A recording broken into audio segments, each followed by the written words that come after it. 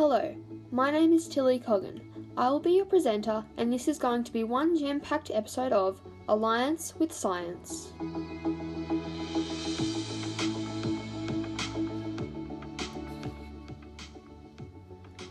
In this episode of Alliance with Science, I will be talking about how I use science in my everyday life, why science is important by the time you finish Year 10, and lastly, we have a very special guest joining us on the show today. Carmen Hickey will be having a chat with us today about the science behind photography.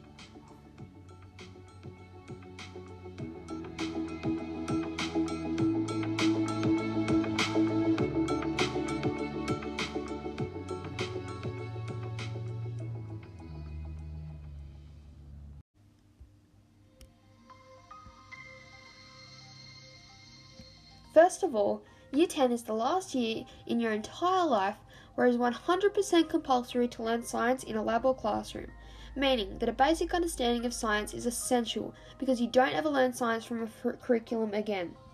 Secondly, at the age of 16, your brain is still open to learning and open to new ideas. After that, it starts to close, so it is crucial to learn this information by Year 10 because you have to understand what you're being taught to be scientifically literate. Lastly, you need science in every job of any kind, politicians using psychology, plumbers using curves and using the right material for pipes, a golfer figuring out his trajectory by physics. You don't have to learn science after Year 10, but you will still use it in your future career.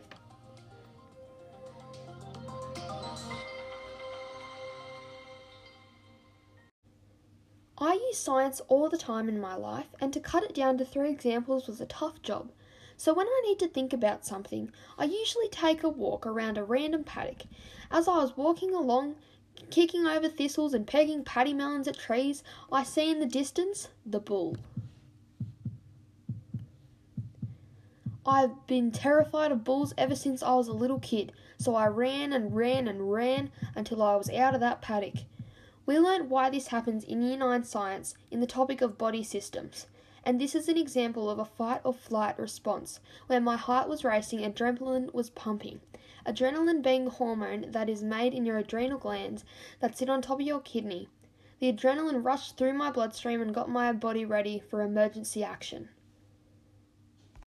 When I finally ran all the way home, my nan was there to visit for afternoon tea as a mini celebration that she got her first COVID-19 vaccine. I told her that I was taught all about vaccines in the Year 9 topic of body systems, when we learned about pathogens, antigens and vaccines. I said that the vaccine was a small dose of corona so that her body could make antibodies out of it, but wouldn't be enough to affect her. I told her the pathogen was a disease cell and a baddie. And in your body, you have these things called B cells. The B cells were like the guards of the body. I said that the B cells tell more B cells to make antibodies that destroy and break down the baddie, aka the pathogen.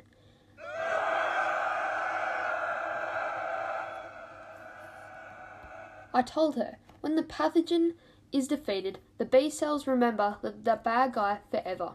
And if it tries to come back, it already has a specialised army to take it down. When we had finished our tea, it was quite late in the evening, and I walked her out to her car and noticed a gorgeous scarlet sunset. It was so fascinating, and I knew why the sky looked red because of the scattering of light in the waves topic in Year 9. All of the colours in visible light have different wavelengths. Red has the longest wavelength, and blue has the shortest wavelength. When sunlight shines through the oxygen, nitrogen and carbon dioxide particles in the atmosphere, because red has the longest wavelength, it passes straight through these particles, whereas blue has a shorter wavelength and bounces off the particles and doesn't enter into our atmosphere. This process keeps the blue trapped around the particles, and this is why the sky looks so red.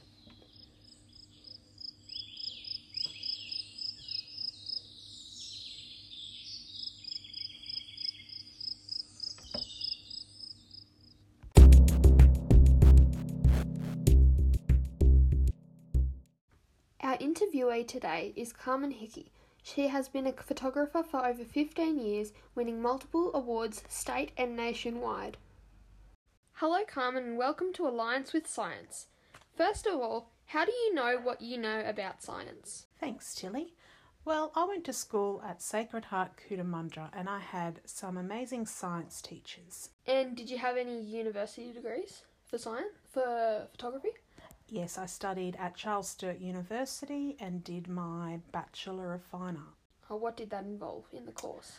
That involved studying part-time because I had a baby, and it involved me going to university 2 times a week and completing study at home. So this took, around 4 years. So it was a Bachelor of Fine Arts, you said? Bachelor of Fine Arts with a major in photography. Right. In the industry of photography, how does the quality of the camera affect the photo captured in the end? Repeat that. How does the quality of the camera affect the photo captured at the end? No, the camera quality doesn't. It helps, it attributes, but it's not the key factor. The key factor comes from knowing the art and knowing exposure and contrast, how to light a scene, how to compose, how to direct. So I can take a similar photo on a $50 cheap throwaway camera versus a $10,000 camera. And will it be the same photo? It'll be the same photo compositionally. Lighting, that's all the same. In regards to the quality in megapixels, no. The cheap camera would definitely give an inferior quality. However, compositionally, no, they would be the same. What are megapixels? Megapixels are the amount of pixels made up in 1 square inch of a photo. So there is 1,000 megapixels per inch of a photo. So when you're talking 20 megs, that's 20,000. Right. And what do you mean when you say exposure and contrast and how to set the lighting and whatnot? Exposure is the measure of light, so how much light passes through the aperture of the camera determines how light and bright or how dark an image can be. Exposure, is the reading of light and how that is portrayed in through the image. Right, and what about contrast? What does that mean? Contrast is the depth of how can I explain it? The saturation of an image. So Saturation of an image.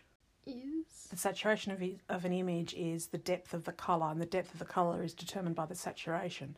So if you want an image that's overexposed, it's going to have low contrast because everything is lit really well and somewhat overexposed. But when you've got optimal exposure, so you're playing with light, you're telling the camera how much light you want to put into an image.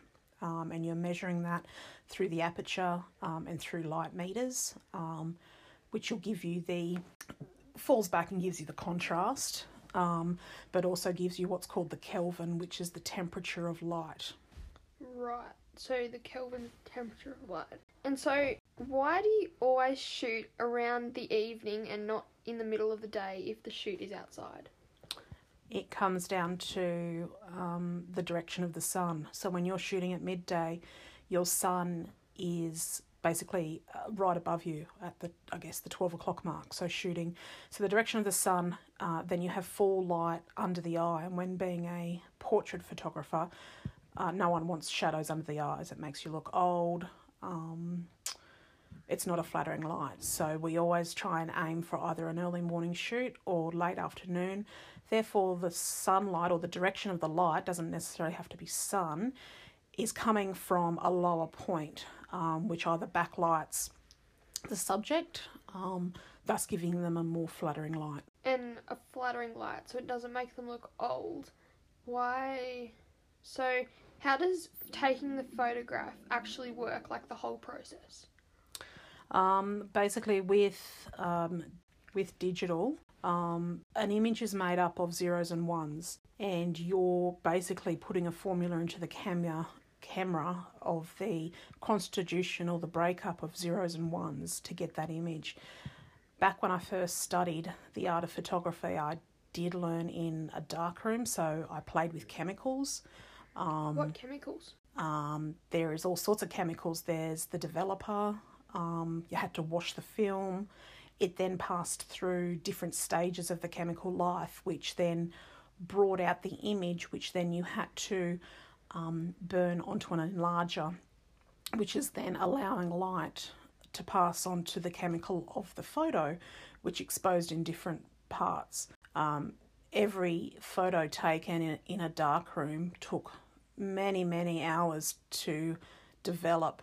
An image would then have to be washed in a certain chemical. What was the chemical? From memory, I can't remember it. It was called developer. There was acetone. And with the enlarger, that was allowing light to pass through certain elements of the chemical. The image then was hung and dried, all being in a dark room with infrared lighting. What does the infrared do? The infrared doesn't affect the chemical, so therefore you could still work in light, but as soon as light was introduced, natural light of a Kelvin of over 5600, the Kelvin would affect the image on that paper. So that's why it's called a dark room. It's literally a room that's very dark. You do adjust to it because everything is red.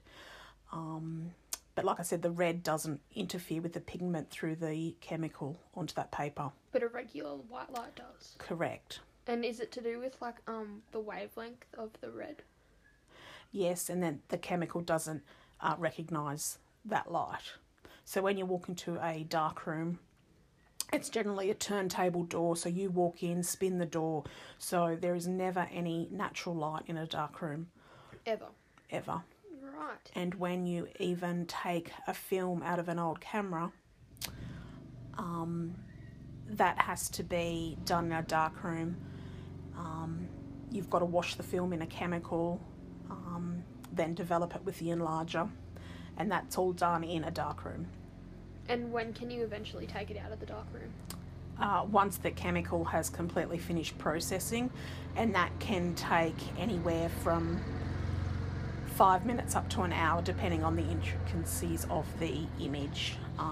If you have an image with just one tone of black and white, it happens quite quickly. If it's an in-depth photo where there's a lot of shade of black and white, monochromes, greys, then yes, that can take up to hours to develop. So back in the olden days, you never see a photographer, and in my case, a wedding photographer, taking rolls and rolls of film because it was all a process and everything cost a lot of money back then. So now digital is so much more quick in processing, and if you don't like the image, you just delete it, because all it is digital data, what we refer to in the industry as metadata, which is made up of zeros and ones. Right, and could you get a photo just as good out of a dark room than you can in a digital camera?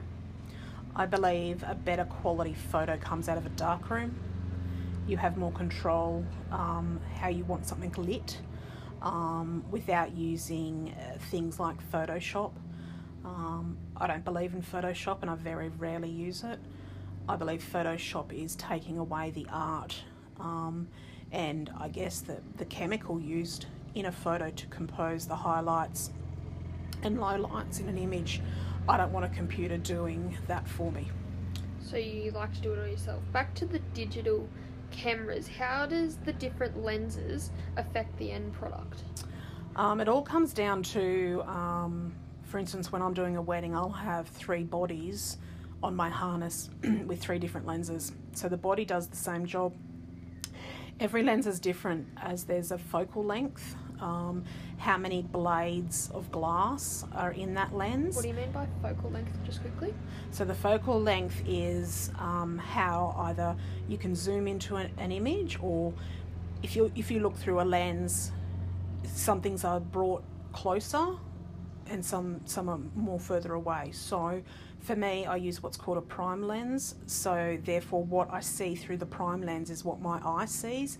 If I want to move closer or further away from subject, it's not a matter of zooming.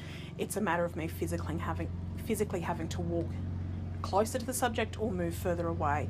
It's a lot more work, but by not having multiple bits of glass in that lens, it's a more crisper image, cleaner.